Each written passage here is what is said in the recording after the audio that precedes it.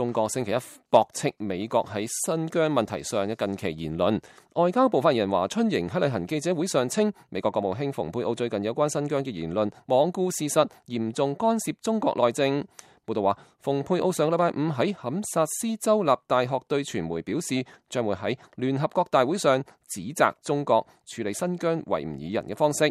希望通過喺聯合國大會期間舉行嘅有關新疆問題嘅會議，爭取有關國家支持美國呢個行動，結束中國對新疆維吾爾人嘅壓迫。